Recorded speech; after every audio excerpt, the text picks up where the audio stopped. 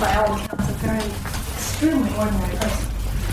Bordering on the boring, very boring.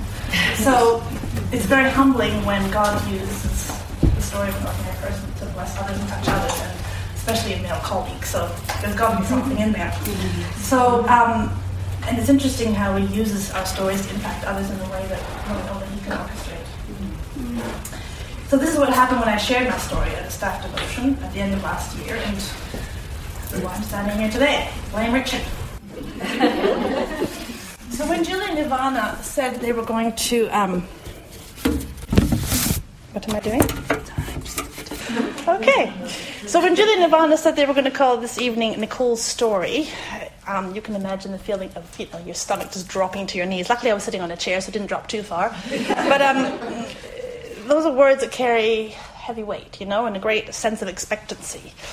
And I feel quite responsible tonight, not to disappoint you all. Because you could be curled up at home with your favourite books, or watching George and Gary and Matt taste those MasterChef dishes. Or like my kids and I have been doing recently, I don't know if any of you have followed Lego Busters, but you get to watch these painstakingly created Lego creations being blown up. It's quite fascinating. And surely all of those three sound more tantalising than listening to me. But anyhow. So who am I to be standing here tonight in front of you? I'm not a public speaker, hence the notes, by any stretch of the imagination. This is the first time I've ever been asked to speak and share my story, and if truth be told, forgive me, I did try and get out of it. I'm a shy person, far more of a listener than of a speaker, but God seems to think otherwise. So I'm here tonight out of obedience to God, who gives me strength to do far more than I can certainly do on my own steam, and I pray that he will speak to you through me tonight. So I am a school teacher, as I mentioned earlier.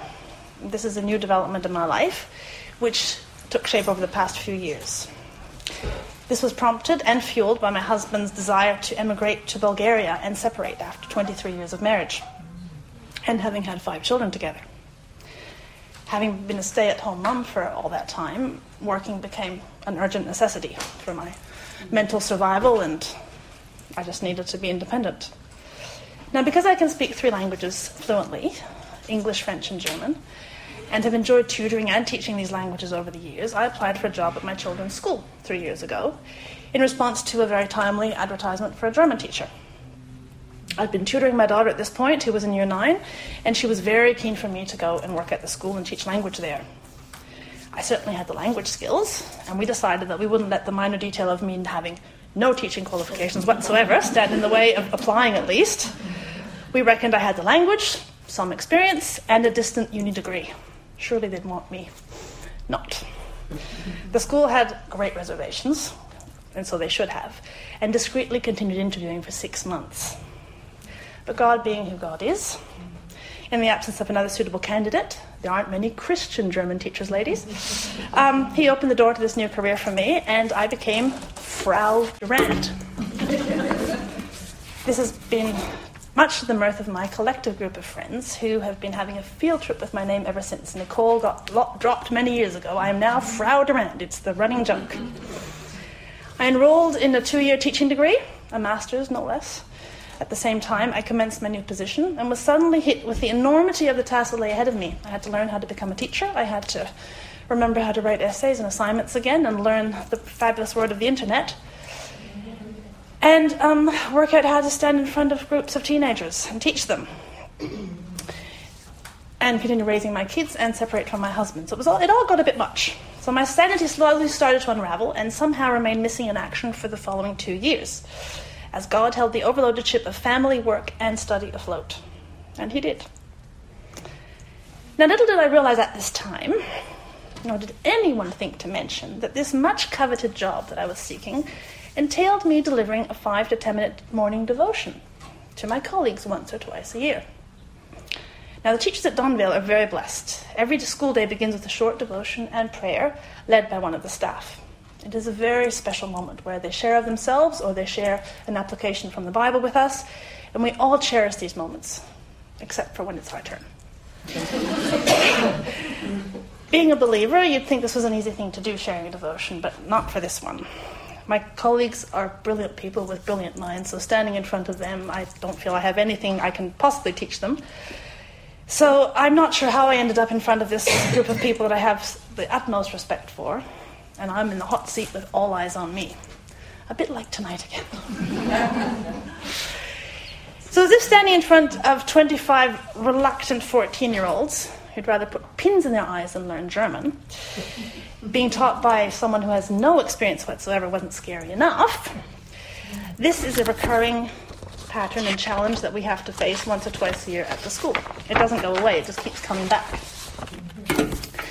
So my first devotion in front of my assembled peers, well, they weren't my peers, were they? I was an imposter. They were real teachers, I was just a pretend teacher, was terrifying. I learned that our mouths can go so dry that your bottom lip actually sticks to your gum and your teeth and you actually can't speak anymore. And I'm not joking, this happened. And to fix that in front of 50 people is also awkward because you can't pull your lip away from your mouth. So this is true, I'm not making this up. So to make a very long story short, you could say that it's all because a job description didn't include this devotion clause that I stand here today, because I would not have applied for the job. Had I known, I had to do those devotions. So I'm here in humble obedience and submission to God's hand in all of this. So as I mentioned earlier, I was hoping that God would let me off the hook for this. But no. From a humble devotion given to my colleagues, I decided after a while that I had nothing to teach them, so I'll just speak about myself. It took me 2 years to get to that point. I'll just say, well, I'll give them my story. To the one person, Richard, who had asked me to come and share, not forgetting that he had asked me, because he asked me before the school holidays, so I was kind of hoping that he might forget, but he didn't. Then I go back to church. I go to New Hope early February, and what's your story? To my only day off coinciding with Julie's. From Julie and Ivana actually agreeing that my story could be worth hearing. And to my parent-teacher interviews finishing just in time, despite everything, for me to be here on time. I really did try. So I'm here because God wants me to be.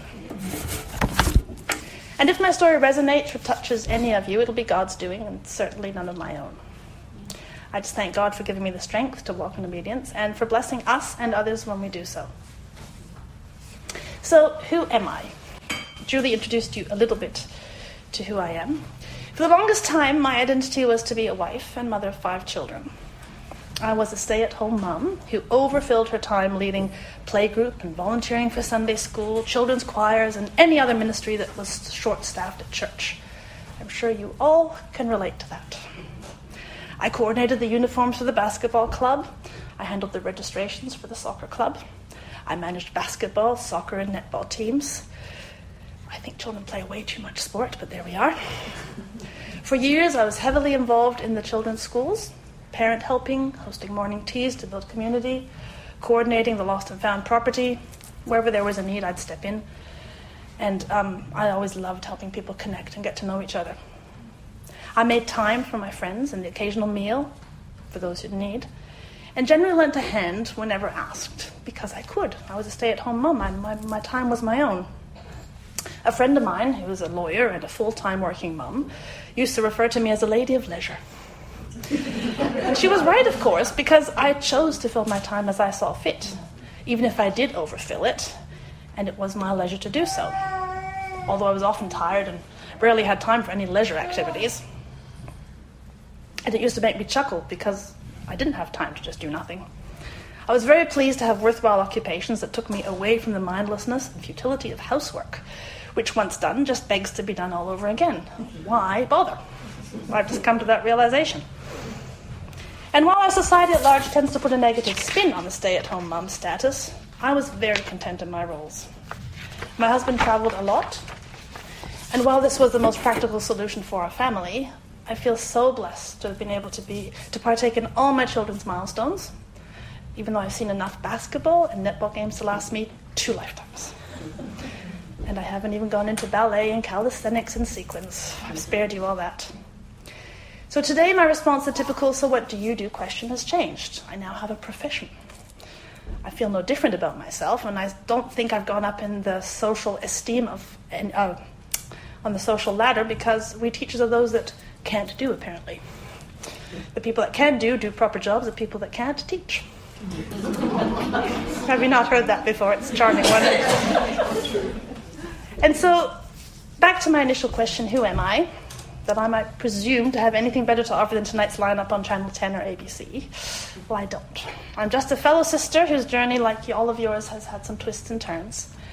But I guess that's the whole point. We all have stories. We're all ordinary, and our stories are God's handiwork to share. So I don't have any wisdom to share with you, but I will offer you a small piece of myself and let God speak. So I have not rewritten the devotion I did at school, because God did not prompt me to do that, so I will just embellish it a little bit for you. So the morning devotion I gave at school that day began with a PowerPoint slide, I don't know if you can see it, of a tree, lots of tree roots. The roots protruding from the ground. So it was a large mass of tangled roots anchoring the tree solidly to the ground. And the caption read, "Rooted and grounded in Christ," which was the basis of my devotion. And it was a reflection on Paul's words to the gathered church at Colossae. So in Colossians 2, verses 6 and 7, Paul wrote, "So then, just as you received Christ Jesus as Lord, continue to live your lives in him, rooted and built up in him, strengthened in the faith as you were taught, and overflowing with thankfulness." So the last few years have been rough. While the big things around me were falling apart, God has been teaching me to find joy in the unexpected, in the small things, and to accept his will and peace knowing who I am in him.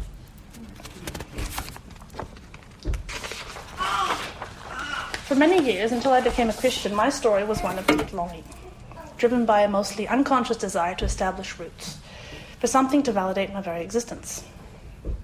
It's hard to keep track of my journey. Few people can. It's just a bit too long. So I can tell you where I've been, and I can tell you what has shaped me, but don't ask me where I'm from. I was born in Canada, and I have Canadian values and a Canadian passport through my mother. My dad is English, so passport number 2 was British, or so I thought. They decided to strip me of it when I moved to Australia. I grew up in Germany, and to this day deeply love my childhood town of Munich. I was educated in the French school system in Germany and have a French family because I married a Frenchman. I have lived and had children in France, in South Carolina in the States, and Australia, and my children have those 3 nationalities. I have now acquired an Australian passport and been here for 13 years. But I don't bear it for any AFL team. I have no interest or idea about cricket, so surely I can't be an Aussie. Or am I? Where am I from? You see, I have no roots. To complicate matters, until I had children, I had no blood relatives. My genealogy, my bloodline starts with me and my children, my Josh, my firstborn, because I was adopted when I was 10 days old. Growing up, I lacked nothing but a heritage. No one ever told me I looked like anybody. I didn't have anyone's eyes or anyone's nose. Perhaps a blessing in hindsight, but to a little girl who needed an identity, don't. In a very small but real way, to me, I'd never fully belonged. As if I wasn't confused enough, my life has been marked by moving, or as I like to call it, uprooting, to Germany when I was 5. From a house with a garden and an apple tree on beautiful Lake Ontario to an apartment in the heart of Munich. I remember my first day of school holding on to my mum for dear life, surrounded by people I couldn't understand, speaking either German or French. My parents had enrolled me at the Munich French school. What were they thinking? Were they thinking? My life, be it in my childhood, adolescence, early adulthood, and even to this day, has been and is marked by being different. I've always fitted and adapted beautifully, but am forever a stranger in a foreign land, always aching to belong. I've always been the one with the interesting, make that American, strange, weird, funny accent. Just a few weeks ago, a student commented that she had wondered who it was that had cheered for her with that funny accent as she ran her heart out at athletics. And I'm thinking, really? I've been here 13 years. In the US, they thought I sounded British. Here I sound North American. I just can't ever belong. I was the one that could never vote, because I was never a citizen of the country I lived in until now. My life has been shortened by too many hours spent applying for visas and permanent residencies at foreign embassies. A minor detail, perhaps, and it sounds very minor, but it can be significantly stress-inducing at times, depending on the circumstances. So with the birth of my children came the wonderful feeling of perhaps starting to be anchored in this world, or starting to grow roots. My husband and I had bought our first house in France by now, and had worked tirelessly and lovingly to make it a home. We were both working, and any free time we had was spent renovating and decorating our own walls. As I was working at a home improvement store, a do-it-yourselfer's mecca, supplies, help, and ideas came to us easily and readily. And to think we actually enjoyed the work is a source of amazement to me, now that I've done it a few times too many. I'd rather pay someone now to do anything. I'd never had a garden since leaving Canada as a child, and I ploughed through gardening books to teach myself basic gardening lore. What joy to plant a red currant tree in my first veggie patch ever. Far more satisfying than growing capsicum, apple, and avocado plants in your flower pots in your bedroom in Munich. An apple green nursery, complete with orange trim and a circus motif, was ready in time for the birth of our first child. We had a home, and this felt good. Just as I started feeling that perhaps we were settling down, a job transfer took my husband to the US, and the baby roots were dug up again. Goodbye friends, goodbye family, goodbye nursery, my red currant tree. We started all over again in Mount Pleasant, South Carolina, where we bought a house at the very end of a cul-de-sac, also known as a court here in Australia. Foreigners in a foreign land, again. Every Sunday morning, our neighbours' garage doors would open, one after the other, and off they'd go. They would do this with great regularity and dedication. We were wondering what on earth was up with these people. Eric and I came from very good non-believing homes. To us, Sunday was a day of rest, a day to sleep in. I got up with Josh yesterday, surely it's your turn today. Our mostly Southern Baptist neighbours worked out pretty quickly that their new foreign neighbours were in need of saving. And we received our first invitation to a Bible study from a lovely, good Christian Southern woman. Beautifully made up, no trackies in sight, a paragon of virtue and strength, hair done beautiful, not to be trifled with. A what? A Bible study?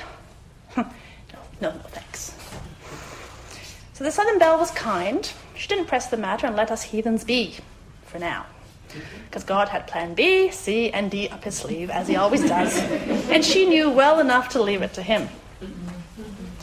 Sure enough, plan B had me becoming good friends with a Catholic woman, through our children. And a few months into our friendship, Elizabeth challenged me over an innocent cup of hot tea. You have to specify hot tea in South Carolina, otherwise you get iced tea. Why do I celebrate Christmas since I don't believe in Jesus? Well, that was very confronting. I love Christmas, always have loved Christmas. Really? Other neighbours, Margie and Ernie, 30 years our seniors, invited us, complete strangers, to join them for Thanksgiving at their house. There really was something about these people. When they followed that up with an invitation to church, we were too polite to turn them down. So we dressed in our Sunday best and headed off to church. Plan C was truly in action. Only the preacher was wearing a suit and speaking through a microphone. There was an orchestra and a large adult choir in hideous robes singing the most beautiful songs as they led the congregation in worship. People were sitting in chairs, not pews, and the building was warm and carpeted. Could this be church? The only churches Eric and I knew were freezing cold, poorly attended affairs where you sat in reverent, hushed silences on hard benches, listening to a sermon, more focused on staving off hypothermia than on the message. Those up and down services, in the name of the Father and the Son and the Holy Spirit, amen. This one was like a concert hall, and the people are so warm and welcoming. Volunteers, total strangers, minded our 2 children, giving up their time to watch our kids so we could go to the service. God had moved from subtle hinting to serious nudging. For Plan D, most surprisingly, he does have a good sense of humor. God used my friend Sejal, a Hindu, who sent her kids to the Southern Baptist preschool and raved about it. Well, I wanted Josh to go there too, and I did love their choir. So maybe, just maybe, I should check these people out and see what they're on about. A tick in the bulletin, I want to find out more about the Christian faith, sealed the deal. I proudly donned one of the hideous choir robes and started singing my heart out on Sunday mornings. The children went through the preschool and I succumbed to God's love, poured out over me through his faithful servants. While I sought and wrestled against my upbringing and every logical fiber of my being for a few years, people prayed for my salvation, and eventually God broke me and claimed me as his child. I was baptized in the ocean on Sullivan's Island. I don't remember the date I gave up fighting God. It was a gradual process. It used to irritate me when other Baptists would go on about the day they were saved and born again. But I do get it now. That definite moment when we surrender. When we're set free from the chains of doubt and unbelief, and yes, born again in him. And, more importantly to me, rooted in him. Needless to say, all the roots of friendship and church were pulled up again as we relocated here and had to start all over again. As I indicated earlier, my husband and I have recently separated, and God has taught me that as far as earthly roots go, I might as well give up. He showed me the futility of my ways. I understand that today I am, and always have been, firmly established in his kingdom and in his love. I am his child. And that's enough. How I wished I'd known that earlier. In the most recent installment of my life, God has planted me firmly amongst wonderfully godly colleagues who I have the privilege to work alongside and learn from. He has opened the doors to a new career, which I love, at a place of employment where he is glorified and honoured and placed first above all. He has carried and upheld me through 2 grueling years of work and study, parenting, and personal strife. I wake up with a smile on my heart most days, which in itself is miraculous to me. I'm truly blessed, so I surrender to his will when he calls me. So who indeed am I not to walk in obedience to him who sustains me in his love and holds me in the palm of his hand, knowing that in all things he works for the good of those who love him. Romans 8:28. And if I may finish with the prayer to the Ephesians. For this reason I kneel before the Father, from whom every family in heaven and on earth derives its name.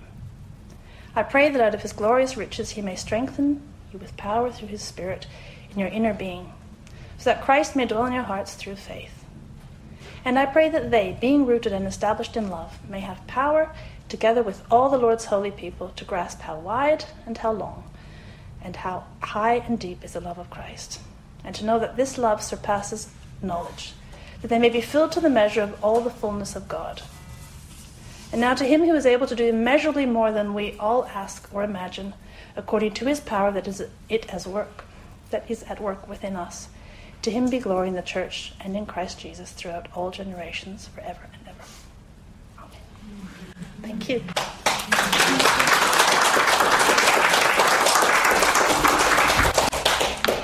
Yay. That was wonderful, Nicole. As I was sitting down there tonight, I was just thinking, you've started off as a stranger to us, but you're a sister in Christ, and we're fellow saints in Christ, rooted in him.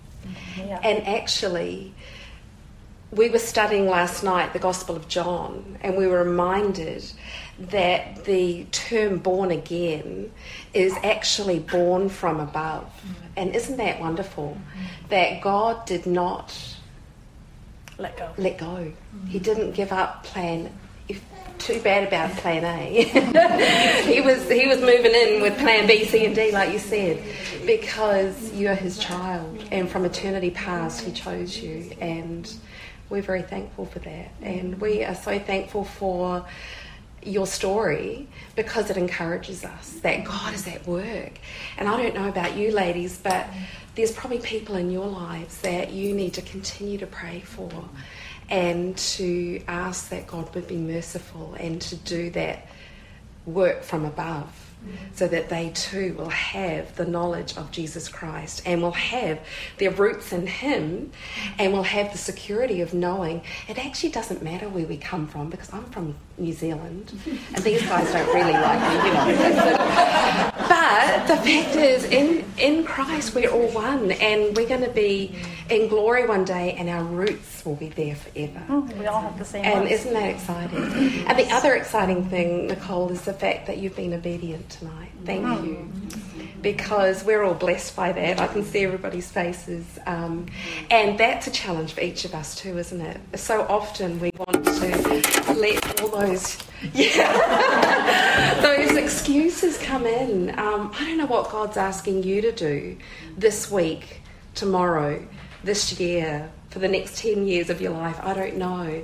But be obedient to him, because that's where the blessing is, That's where you find that you have a story to tell, that God will bless others by, how you obey. So thank you so much for coming tonight. You're very welcome. Thank you for listening. Really rich to hear that. And maybe I'll just close in prayer, and then you can continue to have fellowship. There's plenty of cake, and have another drink if you like, and stay as long as you like. But if you stay, you have to help us pack up. All right, so let's just thank the Lord. Heavenly Father, we thank you again for this evening. Father, we thank you so much for Nicole. And Father, we thank you that you have had your hand upon her life. And Father, thank you that you love her with an everlasting love. And we thank you, Father, that you've placed her in a wonderful workplace, and you've given her a church family, and you've given her purpose and hope. You've given her an inheritance that will not fade, perish, or spoil. And Father, we're just so encouraged by those promises in your word. And Father, thank you for each lady who's come out tonight, and I just pray that we will each go away challenged and encouraged and reminded that our roots need to be in Christ Jesus our Lord. And Father, if our lives are going a little topsy-turvy with the things that are happening, the circumstances of life, I pray that we'll be reminded again of our relationship with Christ. So, Father, I just pray that each one will go away from here tonight very encouraged, and that you'll richly bless Nicole for coming out tonight. Thank you for this time together in your precious name. Amen.